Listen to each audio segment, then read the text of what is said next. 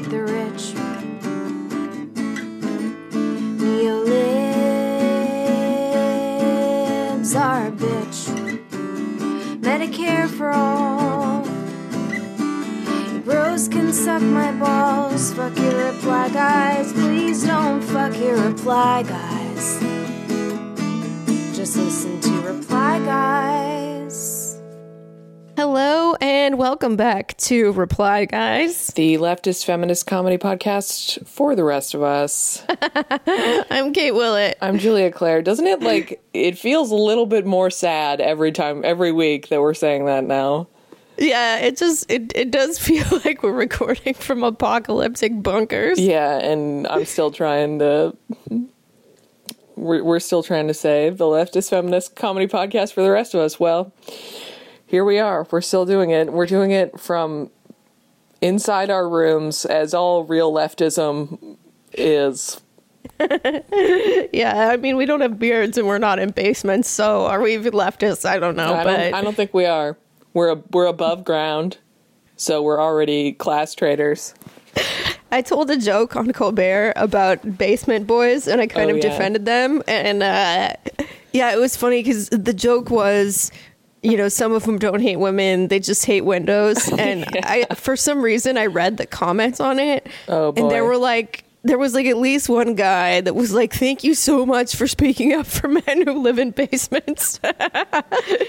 The representation that men who live in basements have long awaited.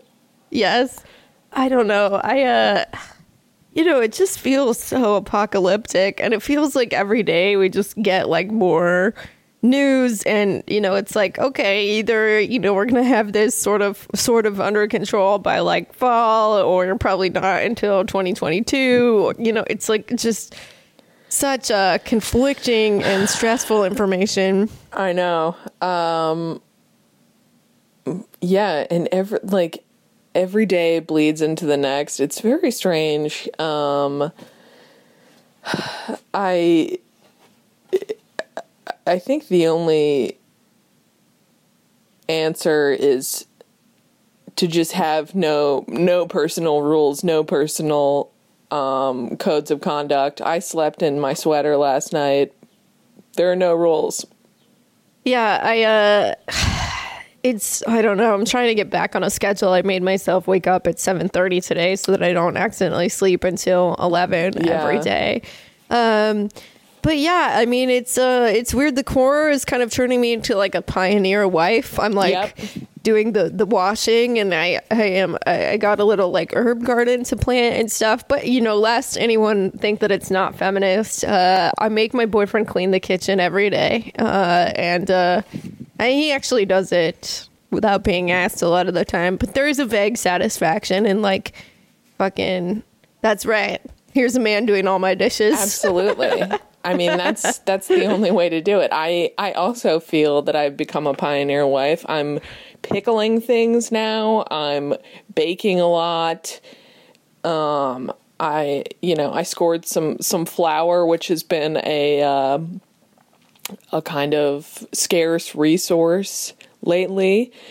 So I'm pretty... where'd you get that shit? I know. I got a hot tip from my grocer about when a shipment was coming in. So I got two bags of flour.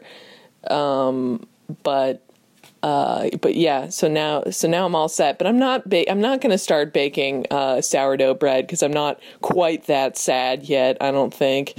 But just a lot of cookies, a lot of cakes, dropping them off to different friends, contactless delivery, because there's no way that my roommate and I can eat all of the things that I bake. And but again, I'm pickling, which I never thought I would be doing. So I am a pioneer woman, and we're all just trying our best.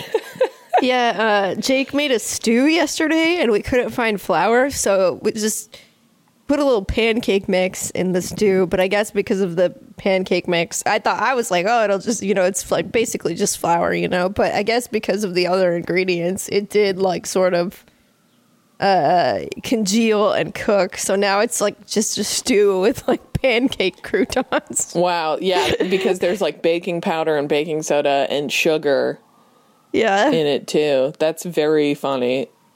Yeah, so it's a pancake stew. This is, Here's the thing, it's still really good. I actually think the pancake had something. Wow. That's really exciting. I think I'll say it. I think that we're the greatest generation. So Yeah, I mean, this is definitely up there in terms of difficult events, I think, for sure. I think that this will be this has got to be up there. This is going to be some kind of Great Depression, and I think that you and me, like, our conversations have become like more and more unhinged every week, and I think that that's been like a fun thing to talk about. Like, we started this being like, this is kind of weird, and now we're both like, we're pickling, we're baking, we're putting pancake mix in stew, and so that's where we are now, folks. Thanks for continuing to stick with us as we devolve into whatever the fuck this is now. Oh yeah, I mean, I like doing this podcast because it's like the only time that I don't talk in a pet voice. I mean, I'm getting these kittens on Monday, and most of my conversations at home are either like full-on anxiety meltdown, or more often about the hypothetical kittens that we don't have yet, in full pet voice, how we're going to raise them, what they're going to do. I'm projecting a lot onto these little guys. What their politics are going to be. No, yeah, we decided actually we're not, you know how like some people raise their children religious even if they're not religious? Mm-hmm. We've decided to raise our cats as resistance libs. Okay, so, that's good. Gonna wake them up every morning by saying this is not normal, and yeah, and talking to them about the Cheeto and Chief and stuff. Yeah, we just want them to have a good foundation. That's good. We want them to understand that Trump is orange. He's orange. Yeah. That's so funny. Yeah, I fully. Kate sent me a picture of the kittens that she's adopting, and I absolutely cried immediately. I don't know. I am like so emotionally fragile that like seeing a picture of kittens who don't yet have a home really sent me over the edge. But yeah, no, it's I think I got attached to them because they were the ones who were being bullied by all the other kittens. Like everyone there was a litter of like 6 of them.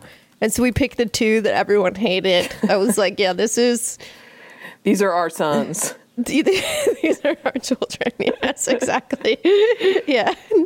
Nobody likes them. Just like Bernie Sanders. Yeah.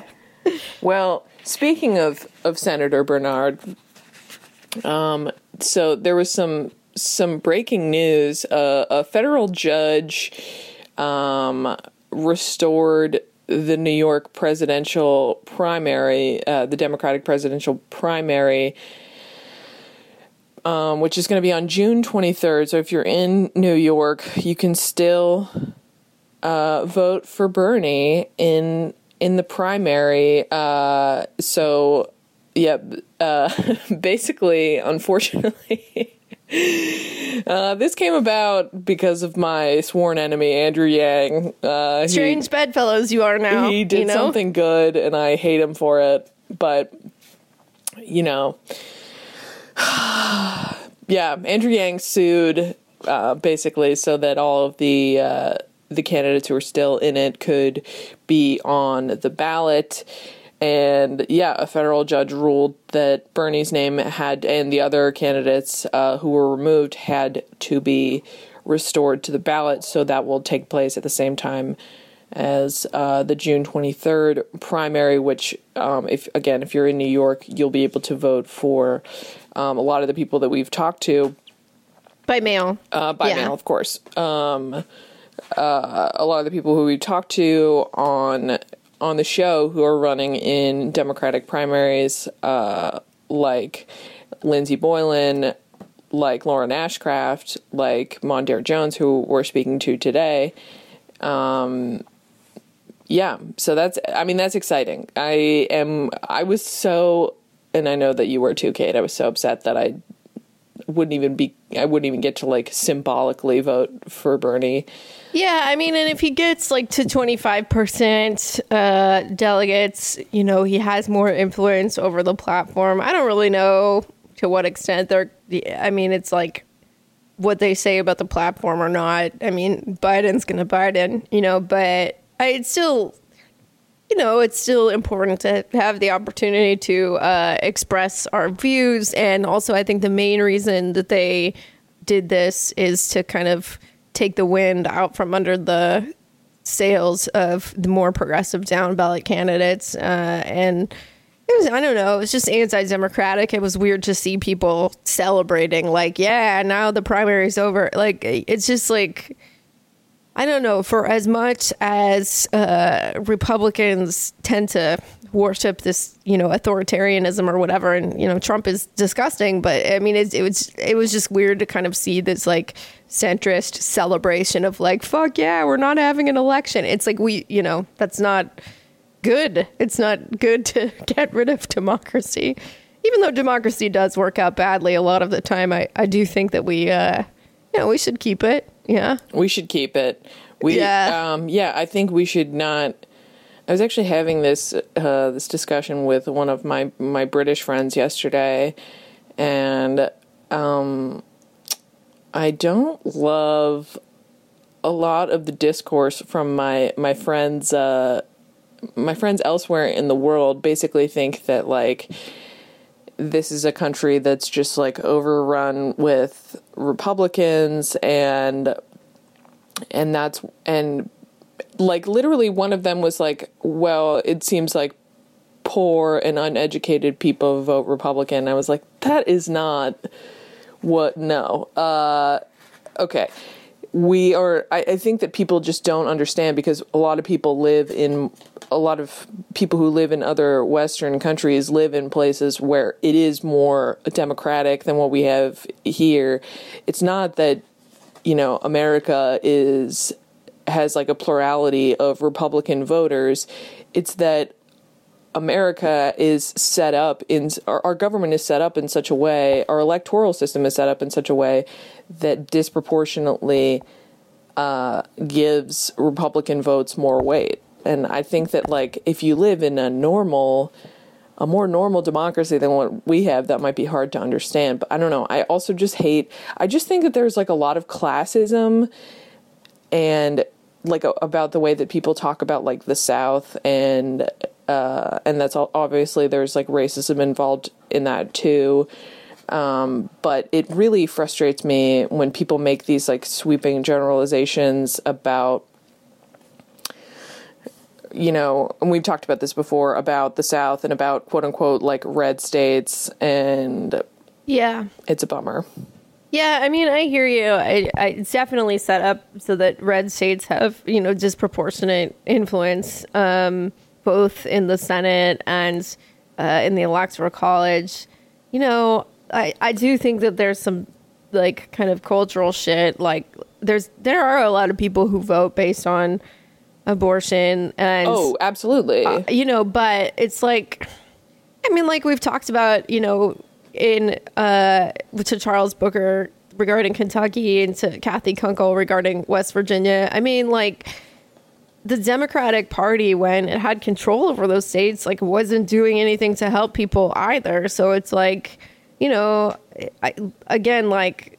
I'll never vote for a Republican in my entire life. But I mean, I think that the way that this gets talked about a lot of the time is like, yeah, people are voting against their own interests, which is, you know, maybe true, but the Democratic Party has a long way to go before being able to kind of realistically make the case that workers, you know, have a strong interest in voting for them. Right. You know? No, I completely agree. And, you know, I don't want to kind of minimize the fact that the Republican Party over the last 40 years has done everything that they can to kind of fan the flames of these wedge issues like abortion, like LGBT rights.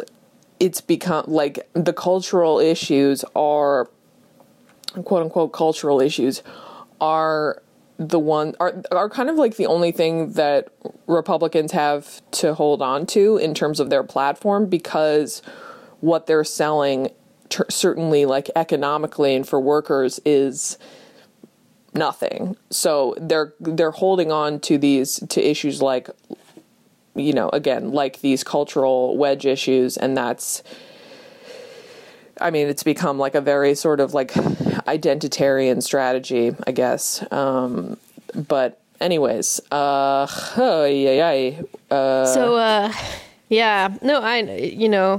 well, here's something really exciting. Joe Biden's VP choice is going to come up. He picked like a selection committee, and it's like all centrist and shit. I think that his VP is going to be Kamala Harris. You know, there's a lot of speculation. Wouldn't that be a fun narrative? I hope, you know, that, I mean, okay, bad news, Kamala is a cop. Yeah. Good news, maybe we can get her to arrest Joe Biden for sexual assault. Yeah. Yeah, man. Whoever is selected for this position, whoever is his VP selection, is stepping into a trap, and is kind of going to be like a human shield for him. And there's been like a ton of discussion about the Tara Reade allegations over over the last. I think she goes by Tara, but Tara, yes. Sorry. Yeah. Oh, no worries. Sorry. It looks like Tara on paper. It is. Yeah, the actress Tara Reade has to keep. I know she has to keep reminding people that she is not Tara Reade. That she was not sexually assaulted by Joe Biden. An important note. Queen of the 90s, teen comedies. Tara, actress. Really rocked those crop tops. Oh my God, she was great. I miss her. Yeah, so it's a trap, and as yeah. Yeah, I mean, I've heard like the names that we keep hearing floated are Kamala, Elizabeth Warren, and Stacey Abrams. And Gretchen Whitmer. Yeah. Gretchen. And who's the governor of Michigan. And, you know, I didn't know much about her before this. I don't know anything about her. But she's an insurance industry person. Very definitely to the center. Yeah. Yeah, I mean, I don't know. It's been, and basically they're doing the song and dance, and Kate and I talked a little bit about this before we started recording, that they do every time a man is accused of something like this. Is every woman in that man's industry is asked about it, and like none of the men are. Yeah, I mean, Joe Biden was like finally asked about it. He went on Morning Joe and had like a real kind of meltdown of an interview, you know, like basically Mika Brzezinski, who sucks, by the way, but she was like, you know, why don't you just release the records in Delaware, you know, that are being held at the University of Delaware, basically, that, you know, may or may not have Tara Reade's original complaint that was filed. And Joe Biden was like, you know, it's not in there, but, you know, there might be other stuff that makes me look really bad. You know, it's just like, I mean, it was just like a disaster of an answer. But yes, to your point, you know, these women, Stacey Abrams, Elizabeth Warren, Gretchen Whitmer, you know, I don't know if Kamala Harris has said anything or not. I honestly just don't know, probably. But, you know, it's been kind of the rape apology tour. And I mean, it's like they're all trying to get the job, you know. And I know, but I do also think that they're not just asking they're not just asking the women, rather, who are potential VPs. They're asking, like, a lot of women in the Senate, Democratic women in the Senate, and this is like frustrating to me because they're not going to like Chris Murphy or Chuck Schumer or, a lot of the other Democratic male senators. And I see this happening. I felt like this happened so many times in the nascent days of the Me Too movement, where like any woman who worked with one of the men accused was like, no matter how tangentially she worked with him, no matter how separated she was from him, was like asked about it. This is like a particular bone to pick I have with NPR's Terry Gross, is that she is like basically any woman who ever worked with a man who was accused of sexual assault or sexual harassment. It's like that's what their whole interview became, instead of asking the men in the industry around it. I know, I agree. And also, I do really want to see you just fucking have it out with Terry Gross. I want to watch you pick all your bones with her. Guess what, Terry? I'm coming on Fresh Air, and I'm going to crack some skulls. Yeah, I mean, Rebecca Traister wrote a piece about this, and to her credit, she was one of the first like liberal feminists to, to write something about this. And I mean, that's good. And I mean, I definitely agree with you that men should also be asked about this. I mean, mainly Joe Biden should be asked about this again and again. He's the one that is credibly accused of sexual assault. But, it's like, I mean, in a way, I think, if you've made Me Too like kind of a huge part of your brand, like you do open yourself up to those questions. Like, I mean, Elizabeth Warren had that really great debate where she just, fucking dragged Michael Bloomberg through the dirt for his treatment of women, deservedly so, deservedly so. I loved to see it. But, I think, like if you have spoken about these issues a lot, I don't know, it does make sense that people would ask you about them, and but at the same time, it sucks that people aren't asking the men. And I don't know. I mean, I think I've just been feeling pretty sad because it's like, I do feel like the kind of response to this has kind of exposed that Me Too is a political game for a lot of people. I mean, to me, I'm not saying that like there's never any kind like that every, sexual assault accusation should be just 100% taken at like face value, but this isn't like a Jacob Wohl situation, right? Like this isn't, like there's like people from, the 90s that are saying, that Tara Reid talked to them at the time. And I think at minimum, there should be some kind of, robust investigation of this, and like that there should be an effort to show that it's being taken seriously, because it's like otherwise, I mean, for a lot of reasons, both morally and because if it just becomes this like partisan game, there's just no hope of any accusation being taken seriously really ever again, because the other side will just be like, I mean, they do it anyway, right? But, Yeah, no, absolutely. I think that if there's nothing to hide, then it's worth it to really have like a full investigation. I don't want to say like, I don't know. I don't know what the answer is. I don't like, a lot of people were saying, well, like, why wasn't this found when like 10 lawyers vetted Biden for VP in 2008? I don't know. I don't know the answer to any of this. I'm so exhausted, and I'm so mad that everyone coalesced around Biden before Super Tuesday, and that's what got us in this mess in the first place. And now we have a I'm mad that this means that our chances for losing in November are greater, because I think we have less of a leg to stand on in terms of what we're selling, in terms of like what we're offering people who don't want to vote for someone like the president. I don't know. It's just, the whole thing makes me sad.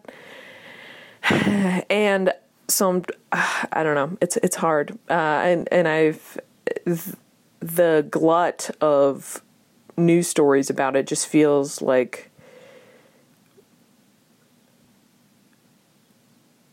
obviously there is real coverage about this, but I just know that, I don't know, just seeing it all day, every day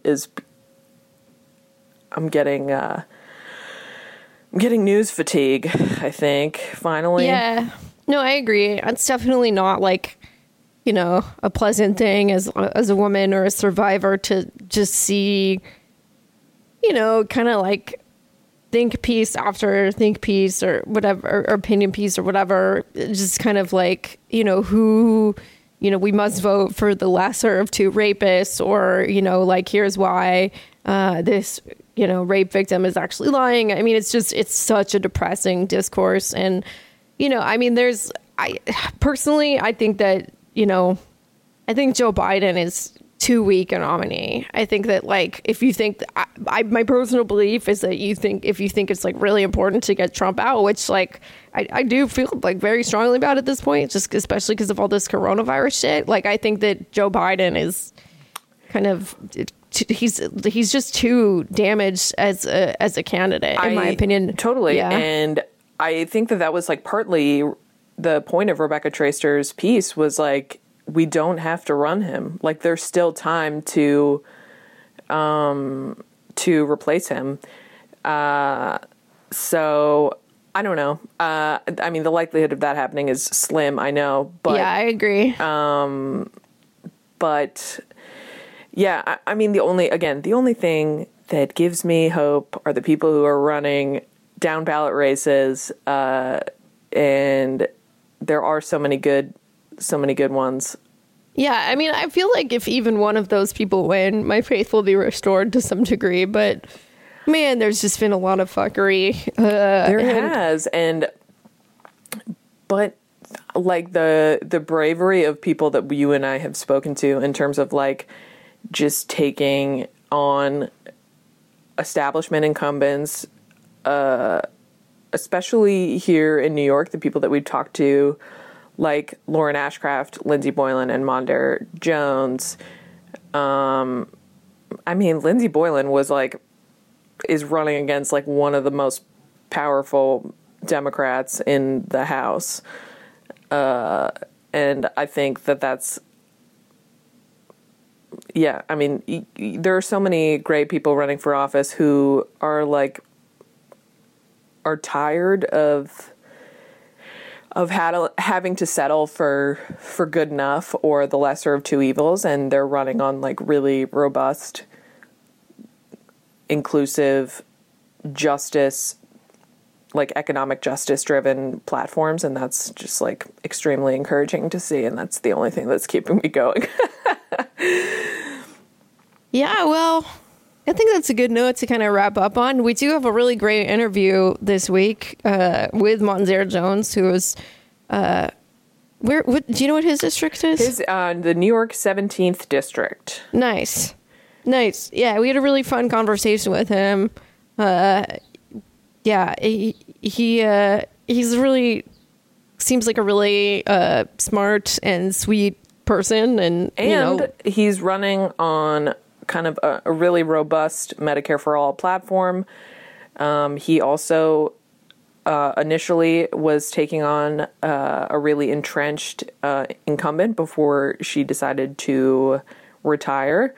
And yeah, he's running on Medicare for All, on a Green New Deal, housing justice, economic justice. He's really, and he's just running a really exciting campaign, and we had a great time talking to him.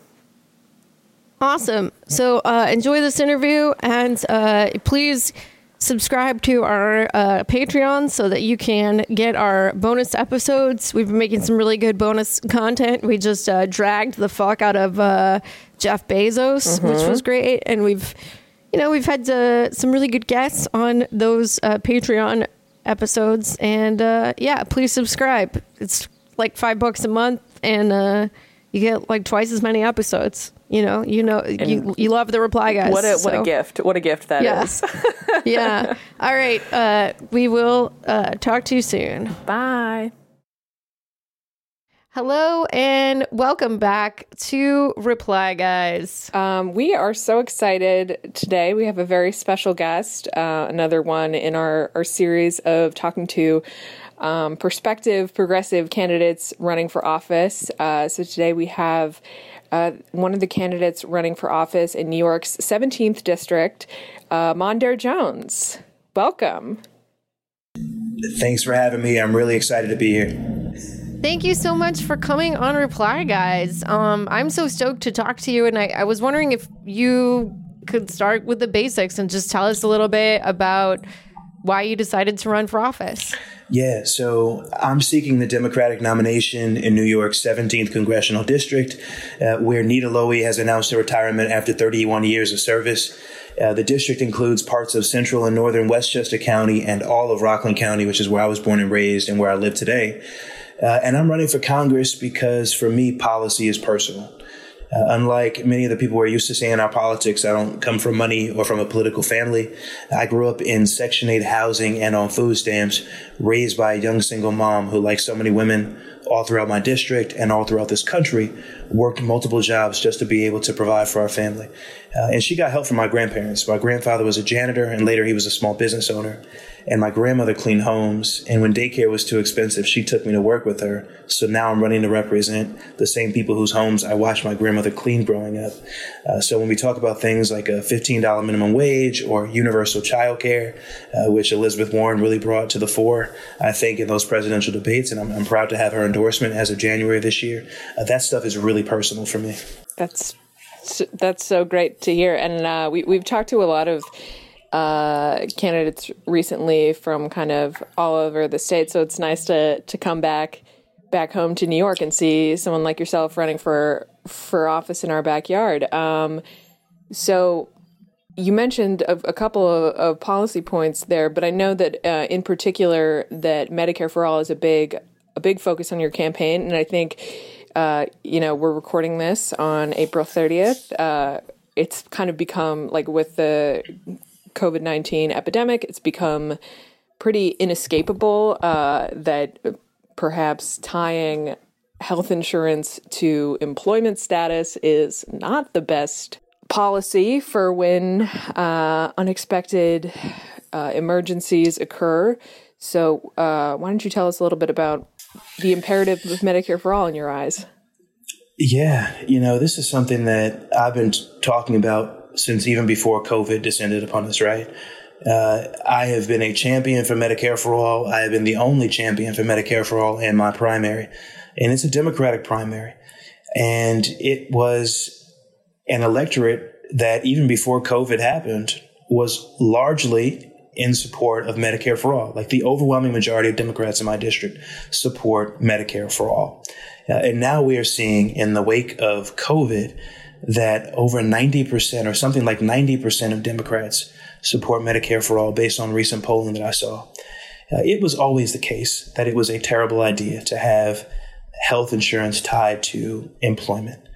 But of course, now we've seen approximately 30 million people become unemployed over the span of a month, since the month of March, as of the recording of this podcast. And so I think that explains the shift in public opinion. People are now seeing how, even if they have health insurance and other people do not, that it still does impact them in the midst of a global contagion, a pretty contagious illness that people are really struggling to figure out. And so it's the perfect time to be talking about this. And I'm glad to be the champion for Medicare for All in my primary. And it's just frankly a shame that more Democrats running against me are not supportive of it. Yeah, we certainly don't get it. Yeah, we absolutely don't get it. I wanted to kind of shift gears to New York politics for a second. In the past couple days, it was announced that Bernie Sanders has been removed from the ballot, therefore canceling the Democratic presidential primary in New York. This is one of a long list of acts that Cuomo and the New York machine has taken to try to prevent people from electing progressive candidates. What challenges have you faced running in New York? Has any of Cuomo's decision-making impacted you? Yeah, I started this race by running against my member of Congress, who, as I mentioned, has served for 31 years in office. And then 3 months later, after people had told me I was crazy, that there was no way I could ever defeat my member of Congress, so why was I wasting my time? She announced her retirement. And so I've been running a progressive campaign from the beginning of this race. I have been defying the odds from the beginning of this race. Who would have thought that the guy who started out by running against the chair of the House Appropriations Committee would go on to receive an endorsement from Elizabeth Warren, from Ayanna Pressley, and will be announcing tomorrow from the Congressional Progressive Caucus. But here we are. And so, this governor's decision to cancel the presidential primary is unfortunate because people worked really hard to get Bernie Sanders on the ballot. And practically speaking, there's a real concern that his delegates will now no longer be represented as the party develops its platform nationally. And that's a real problem substantively because respectfully, and I do have great respect for Joe Biden, he is not where he needs to be on a number of policy issues. And so that's why I hope to sort of nudge him and encourage him as a member of Congress, which if I'm fortunate enough to win my Democratic primary in the Safely Blue District, I'll be able to do. Bernie Sanders had already withdrawn from the race weeks before Governor Cuomo announced his decision. And so I think that progressives in my district, to the extent that they were planning to vote in the congressional race primary on June 23rd, are still going to be doing that anyway. They had already prepared themselves for the fact that Bernie Sanders is no longer actively running. So I don't think it's going to have a material impact in my race. But I do see it as an effort to depress turnout among progressive-minded people who would be more inclined to vote for progressive primary challengers in any number of state senate, state assembly, city council, and congressional primaries, including against sitting incumbents of the same party all throughout New York State. So I think that you are the first person to ever come on the Reply Guys podcast that says to say that you have great respect for Joe Biden. I will just be honest with you. I don't have great respect for Joe Biden or any, which is totally fine. But the question that I wanted to ask you about that is like, do you plan on fighting the Democratic establishment, or do you feel like the best approach for progressives is really to work with some of these establishment figures and have kind of 1 foot in, 1 foot out? I don't think it has to be either or, right? So when I look at someone like Dan Lipinski or Henry Cuellar in Texas, Dan Lipinski being anti-choice, anti-marriage equality. Dan Lipinski does not believe in my right to love who I want to love and to memorialize that in the way that heterosexual people are allowed to have their unions memorialized. He doesn't believe in a woman's right to choose.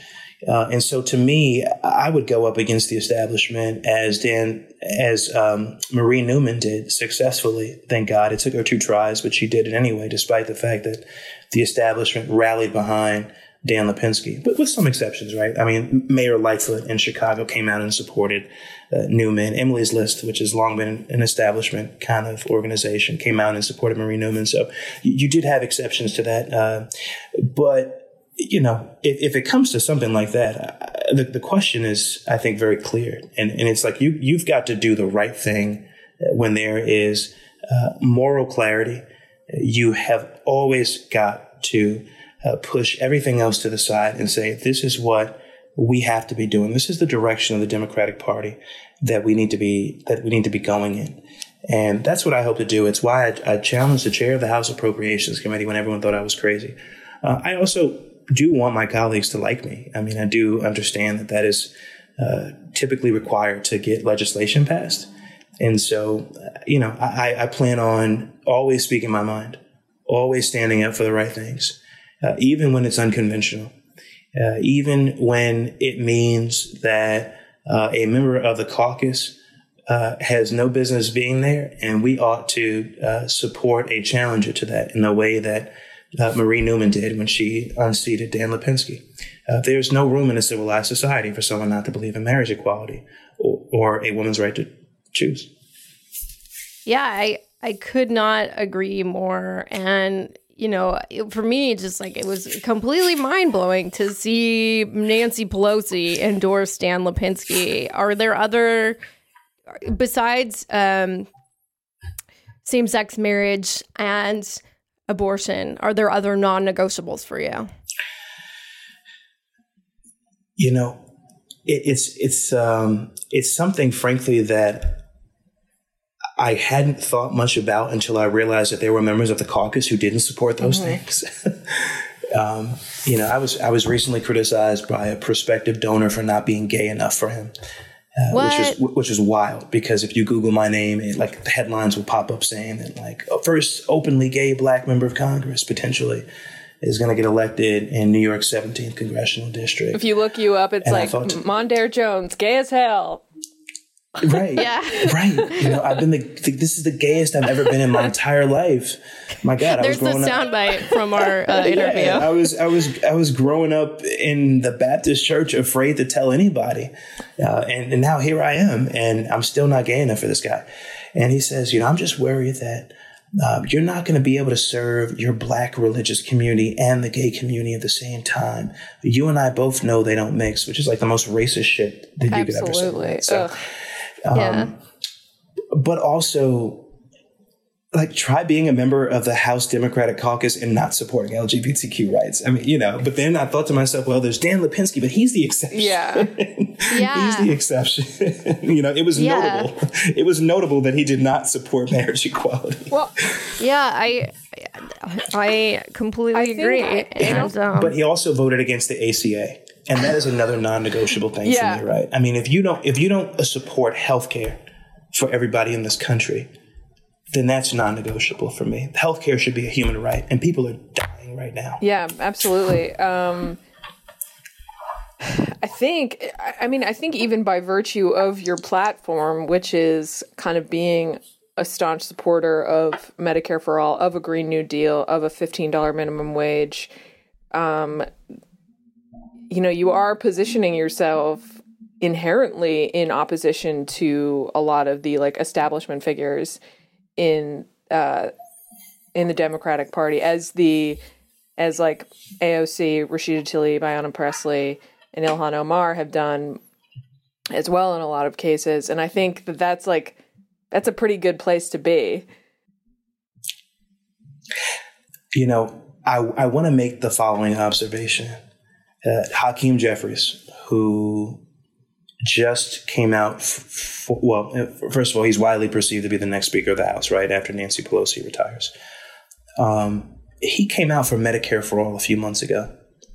And that was notable because I think it shows that Bernie Sanders has really shifted the Overton window. He's shifted the conversation such that what was the left view maybe a decade ago, the public option. And, I was part of the Obama administration when we couldn't even get a public option passed. That was the gold standard. If you remember those debates between Hillary and Barack Obama, Hillary was the one pushing for a public option. Barack Obama was I'm not there yet, And then, of course, we know that there were a number of Democratic senators who blocked the public option from being enacted.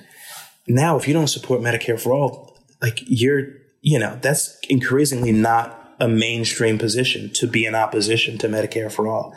And I think that what has happened with COVID is going to permanently shift public opinion in the direction of Medicare for all in a real significant way. It already has. I don't think we're going to see that 90% just completely evaporate, right? I think you're going to still see a large majority of people support Medicare for all after we pull ourselves out of this pandemic. So I think the establishment, or a lot of people in the establishment, not everybody, is increasingly shifting to the left on these issues. I think you'll see Joe Biden, as he has started to do, though not to my satisfaction by any stretch of the imagination, sort of tinker with his support for Medicare eligibility, for example, right? But he needs to go a lot further to the left than he is right now. Yeah, I think to your point, it's either that a lot of the establishment Democrats are moving left on these issues, or they're getting primaried by someone who does believe in these issues. You know, the person who killed the public option was Joe Lieberman, and this is not the party of Joe Lieberman's anymore. And it's certainly, we saw that a lot in the candidacy of Michael Bloomberg. That's the kind of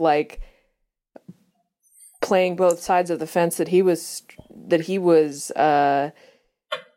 trying to sell, and no one was buying it. And that's something that really encourages me a lot, is that while the Democratic establishment, and unfortunately some of the people who are in the highest positions of the Democratic Party are too slow to come around to these issues, in my view, I think the voters are, to what you said earlier, the voters are there, and there has been a lot of gains made at the state level, and certainly in blue states, in state and local elections, and people like yourself running kind of unequivocating, robust, progressive platforms, and just not apologizing for it. And that's kind of what we have to do, because it's of course we wouldn't apologize. It's showing that it's we're not going to apologize for it because it's the morally right thing to do. It's the morally right position. My member of Congress reversed her position on impeachment 2 weeks after I announced my primary challenge. It was the first primary challenge in 30 years that she had ever had. It is believed by many people that her support for a Green New Deal was only after someone else who was considering primarying her wrote an op-ed criticizing her for not yet being there on the issue last year. But also, just generally speaking, when it comes to primaries, there's a bit of a double standard here, right? I mean, a number of members of the so-called establishment in the Democratic caucus in the House have come out and endorsed Joe Kennedy's primary challenge of Ed Markey in the United States Senate. You don't have to get me started on this. I'm from Massachusetts, and this is my number one. Oh, this keeps me up at night. It is also the case that Congressman Jeffries, who has been railing against primary challenges lately, will acknowledge that he started out his run for Congress by running against Ed Towns, who then dropped out of the race. And subsequently, towards the end of that primary, endorsed his opponent in the primary. But, so look, people have been running primary challenges for a long time. And we've got a level set. And I think it's okay to remind people of the fact that primaries are a good thing. They're healthy for democracy. Absolutely. I have made the argument, back when Congresswoman Lowy was in the race, that we can afford to challenge ourselves to do better, even as we challenge Republicans in a safely blue district. I have a follow-up question for you on something that you mentioned earlier. I think both of you kind of share this optimism that the Democratic Party is in general moving to the left, because as voters move to the left, the party will respond. Primary challengers will win. I want to believe that so bad. And at the same time, we have in Joe Biden somebody who has said not only that he doesn't support Medicare for all, but that he would veto it. Hillary Clinton in 2016 was running on lowering the age for Medicare to age 55. Joe Biden is talking about lowering it to 60, which would definitely help. But, to me, it seems like Joe Biden is so in the pocket of the insurance industry and big pharma that we're really not going to see anything from Joe Biden that isn't totally insurance company approved. For example, even like Medicare for people 60 and up. I mean, I don't think that most insurance companies actually want people who are 60 years old. That's like a drain on their finances.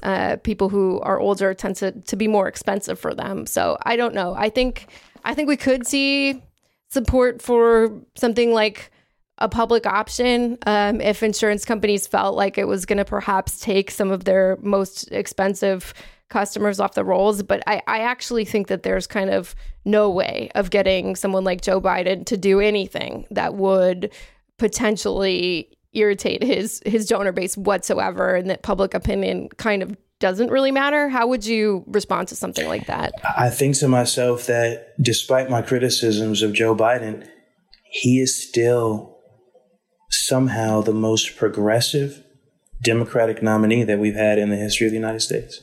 He's more progressive than Barack Obama. If you just compare... In what way? If you compare his positions today to Bill Clinton's positions, to Barack Obama's positions, I mean, he is like I said, Barack Obama didn't support a public option at the time he was campaigning for Congress. And we know that Joe Biden sort of came out for marriage equality without the permission of the president of the United States, famously, and sort of dragged that out of him. So look, I'm not here to apologize for any position that Joe Biden doesn't yet hold, because I've got my list. I thought it was wild that all of a sudden, only in the past year, he came out in favor of repealing the Hyde Amendment, which of course restricts federal money for use in abortion procedures. And I would have thought that it wouldn't have taken so long to get to that position. But it's him or Donald Trump. So what are you going to do? To me, there's no question. We have got to defeat Donald Trump. And so while my preferred candidates over Joe Biden did not make it as far as I would have liked for them to make it, like, he's going to have my full support because... I certainly can understand the position of supporting Joe Biden over Donald Trump. Absolutely. It's especially due to COVID-19. I mean, there's no doubt in my mind that Joe Biden would, believe in science to a much higher degree than Donald Trump does, right? Like, this is an emergency situation. And so, I don't fault anybody for thinking that Joe Biden is a much better option than Donald Trump. But I do question with something like Medicare for all. Let's say we have, a Democratic president, Democratic House, Democratic Senate. I still question whether Medicare for all can pass with so many members of Congress and Joe Biden himself saying that he would not only not support it, but veto it. Like, what is the plan to get around those people? Yeah, I was surprised he said he would veto it. I mean, that was disappointing. Because, for freshman members of Congress and other members of Congress who, are in purple seats or have, flipped seats from red to blue, many of them are saying, I can't go back to my district and successfully sell this thing without losing re-election. Joe Biden, to be given the hypothetical where Congress has already passed Medicare for all and to still say that he's going to veto it, to me, is not the kind of outreach to progressives and coalition building that I would expect to see of someone who understands that he has a problem with progressives and has to be doing work to consolidate that support. You saw a lot of people in 2016 unfortunately, in places like Wisconsin and Pennsylvania and elsewhere, sit out that election. Now, I don't agree with that, but it's how a lot of people think, and so you have to meet people where they are. That's what you can't write off Democrats and still expect to win, because there's, for all the talk about how Joe Biden is the only candidate who can get Republican voters, if you're still considering whether you're going to vote for Donald Trump in this election, you're going to make up an excuse to vote for him anyway. I think so too. After everything you've seen. Yeah, I think that if I could just offer my take on my optimism about where the party is headed, I think it's just based on, historically, the big legislative achievements in this country have not been based on the election of one candidate, even if it's the president. It has mostly been kind of public opinion, like a groundswell of public opinion is what passed, basically what got us like Medicare and Medicaid in the first place, and the Voting Rights Act. And I think that's, I understand what you're saying, Kate. I don't think that the people who are fired up about Medicare for all, and that's an increasingly like large swath of the populace, like no one's going away, even if Joe Biden is elected. And Joe Biden is going to have to, if he is elected, he's going to have to answer to a lot of angry people. And I mean, I completely agree. I don't have any faith in him as a person, like myself. No, I completely agree. I completely agree that the popular support for Medicare for all will continue to grow, especially during COVID-19. I guess I just, the part that I question is, to what degree are politicians even accountable to voters anymore? I mean, I don't think that we've ever, Medicare and Medicaid, did pass at some point. We've had in this country some amazing progressive achievements, the New Deal, the Great Society. But, I have, I think, recently been sort of questioning, like, to what degree someone like Joe Biden or Nancy Pelosi, really feels in any way accountable to what voters want. I think we see that particularly kind of mask off in terms of these bailouts for large corporations and almost nothing for individuals or families during this COVID-19 crisis. And I've been kind of thinking like what is the sort of strategy for progressives in Congress to get around some of the more entrenched establishment figures who are not supporting even very basic things for people, like some sort of more aid to pay the bills, to pay your rent, even when you're out of work because of the coronavirus. I think if it's on the outside of Congress, it's movement building. It's building, continuing to build and leverage popular support, as you just referenced, for Medicare for all. That, by the way, means going into communities that historically have been disenfranchised, shut out of intentionally from the political process. The Black and Hispanic communities, low-income communities, who largely support Medicare for all, the idea that healthcare should be guaranteed for literally everyone in the richest nation in the history of the world. And of course, we know we can't afford that. We just bailed out numerous industries with $2 trillion overnight, right? The airline industry, the financial services industry. We find the money when we want to. In addition to the fact that I'm constantly correcting people that Medicare for all is actually cheaper than the status quo, where we are spending an unsustainable amount of money, artificially priced drugs and care in the medical profession. But inside Congress, it is I think continuing to get achievements, right? So if it happens that the best we can do is a public option, then that sets us up to then fight for Medicare for all in the next piece of legislation. And, that is something that I think is typical of most large pieces of legislation. Like when I think of a public option, I think of the fact that we really wanted that, but a lot of people didn't back in 2009, 2010. And so, it's crazy that like now that's the centrist view, but that's how most big pieces of legislation typically have gotten done. I'm encouraged by the fact that the public option is now the centrist, or like somewhat centrist, center conservative option of the party.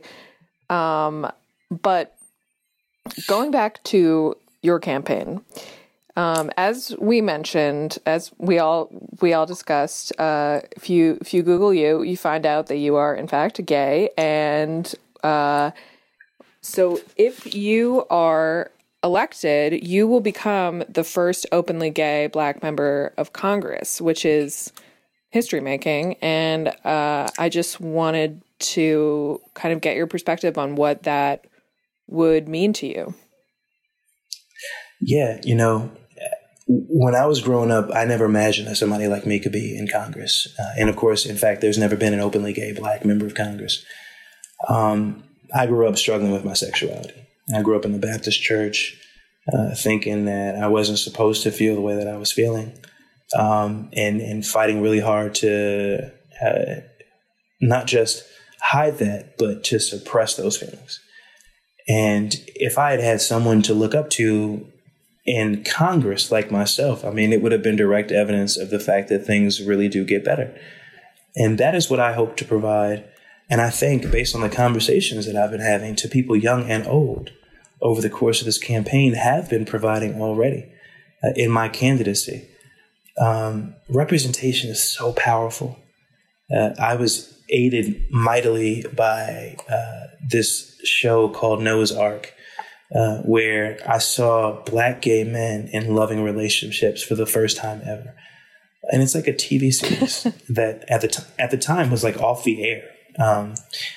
My female friends told me about the show, who probably suspected that I was gay. When Frank Ocean acknowledged publicly that so many of the songs on Channel Orange were addressed to another man, that bolstered my courage in coming out to my friends and family and other loved ones, including colleagues. When I was a summer intern in the summer of 2012. And I'll call that my gay summer in New York City. So it really is powerful. And it's why it's so sad that it hasn't happened yet. But I'm working really hard to make it happen. Yeah. And I think that it's so inspiring to hear you talk about that, because you're also running on a deeply progressive slate of issues. So it's very exciting. I think that I'm glad that more people like you, and we've Kate and I both have talked to a lot of other people running for Congress against kind of deeply entrenched incumbents, are waging really forward-thinking primary challenges. And I think that, as you said, it is very healthy for democracy. And I think that a lot of people who really think that they like the idea of term limits, actually what they should like is just more people waging primary challenges when someone's ideas have stagnated and when someone is no longer representing the interests of their district or their state. Yeah. Hakeem Jeffries used to be my congressperson when I lived in a different neighborhood in Brooklyn. And, yesterday he was on Twitter, was it on Twitter or maybe someone was tweeting about what he said, but just, kind of something like basically that primaries were like the Democratic Party was doing something to like kind of squash all primaries. Do you remember what that was? I don't know. It was a reference to Morgan Harper's unsuccessful bid against Joyce Beatty in Ohio's 3rd congressional district.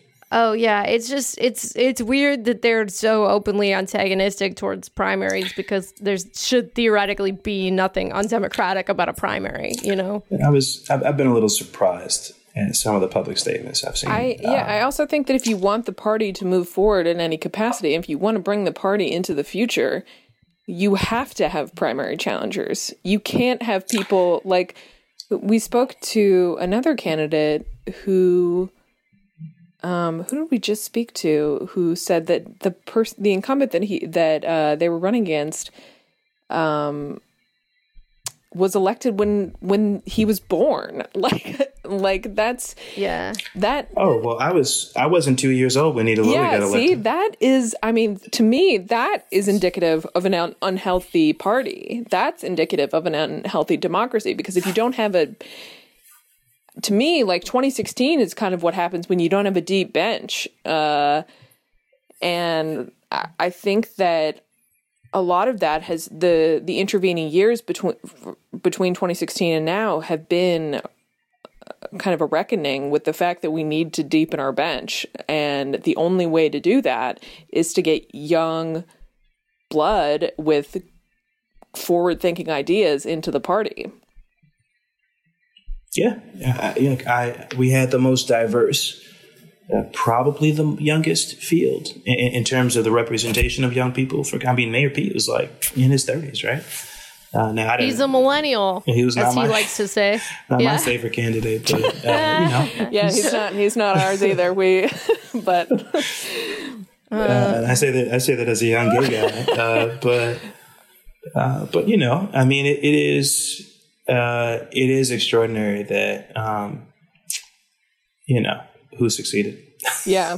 Yeah, I do think I was thinking about Mayor Pete and in this conversation actually before because I was thinking like it would be amazing for us to have the first gay Black member of Congress. I think sometimes leftists sort of underemphasize the importance of representation.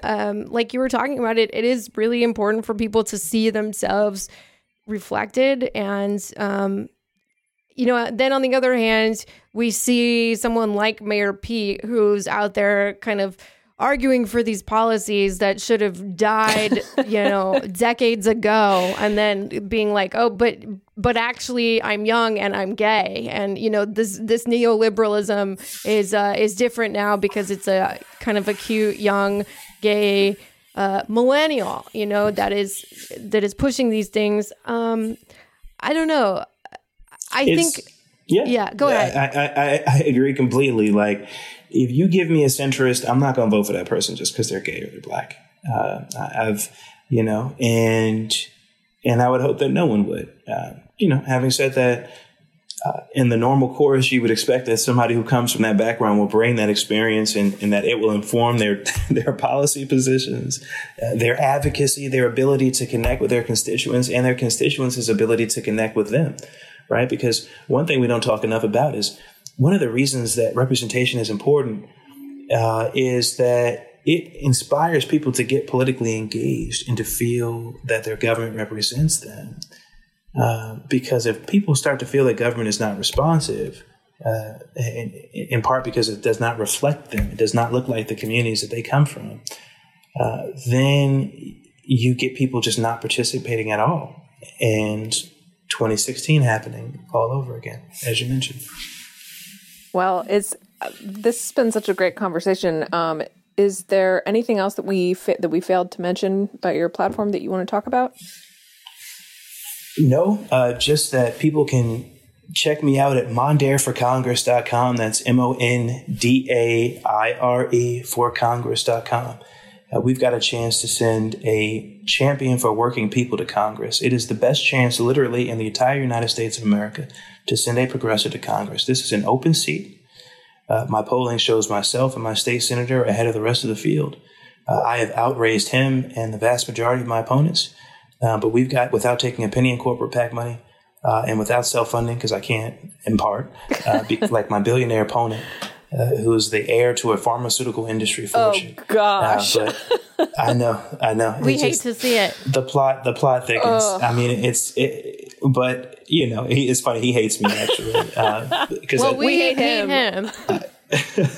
I said that he was, on the day that he announced his candidacy, that he was going to try to buy the election, and he's been upset about that. Except then he tried to buy the election, and he's actively doing it right now. Of course he did. So I am not apologetic.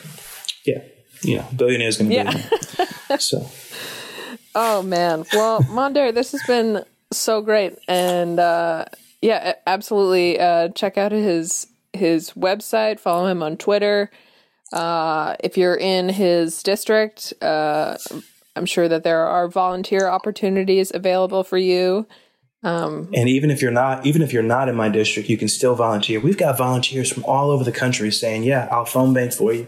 I'll send text messages. Hell yeah. I'll tell my friends who live in the district, which is again central and northern Westchester County and all of Rockland. So, you know, White Plains, Peekskill, Ossining, Chappaqua, Mount Kisco, Port Chester, Rybrook, Terrytown, Irvington, Dobbs Ferry, Sleepy Hollow, Pleasantville. We got all those places in the district. Yeah. And there's a little cat getting in front of Julia's Zoom. It's so cute. Sorry. All right. Well, we'll let you go, Mondaire. We really appreciate you taking the time to come on Reply Guys, and we wish you the best of luck in your race. We hope that you defeat the shit out of this billionaire pharma person. I don't even want to learn their name. We're not gonna. But yeah, the only person running is Mondaire, so everybody vote for him. Yeah. Word. Yeah. All right. Thank you so much. I appreciate it. Take care. Thank you so much for listening to Reply Guys. If you like the show, please rate and review us on Apple Podcasts. It really helps other people find us. The show is hosted by Kate Willett and me, Julia Claire. Our producer is Genevieve Garrity. Our theme song was performed by Emily Fremgen, who wrote the song with Kate Willett. Our artwork is by Adrian Lobel. If you want to find us on Twitter, we're at Kate Willett with 2 L's and 2 T's, and I'm at OJuliaTweets, OH Julia Tweets, and Twitter is where you can also find our Reply Guys. They are always with us. Bernie, take us out.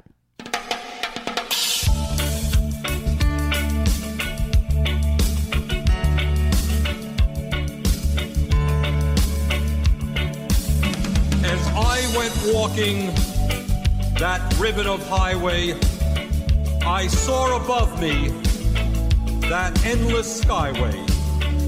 I saw below me that golden valley. This land was made for you and me. This land is your land.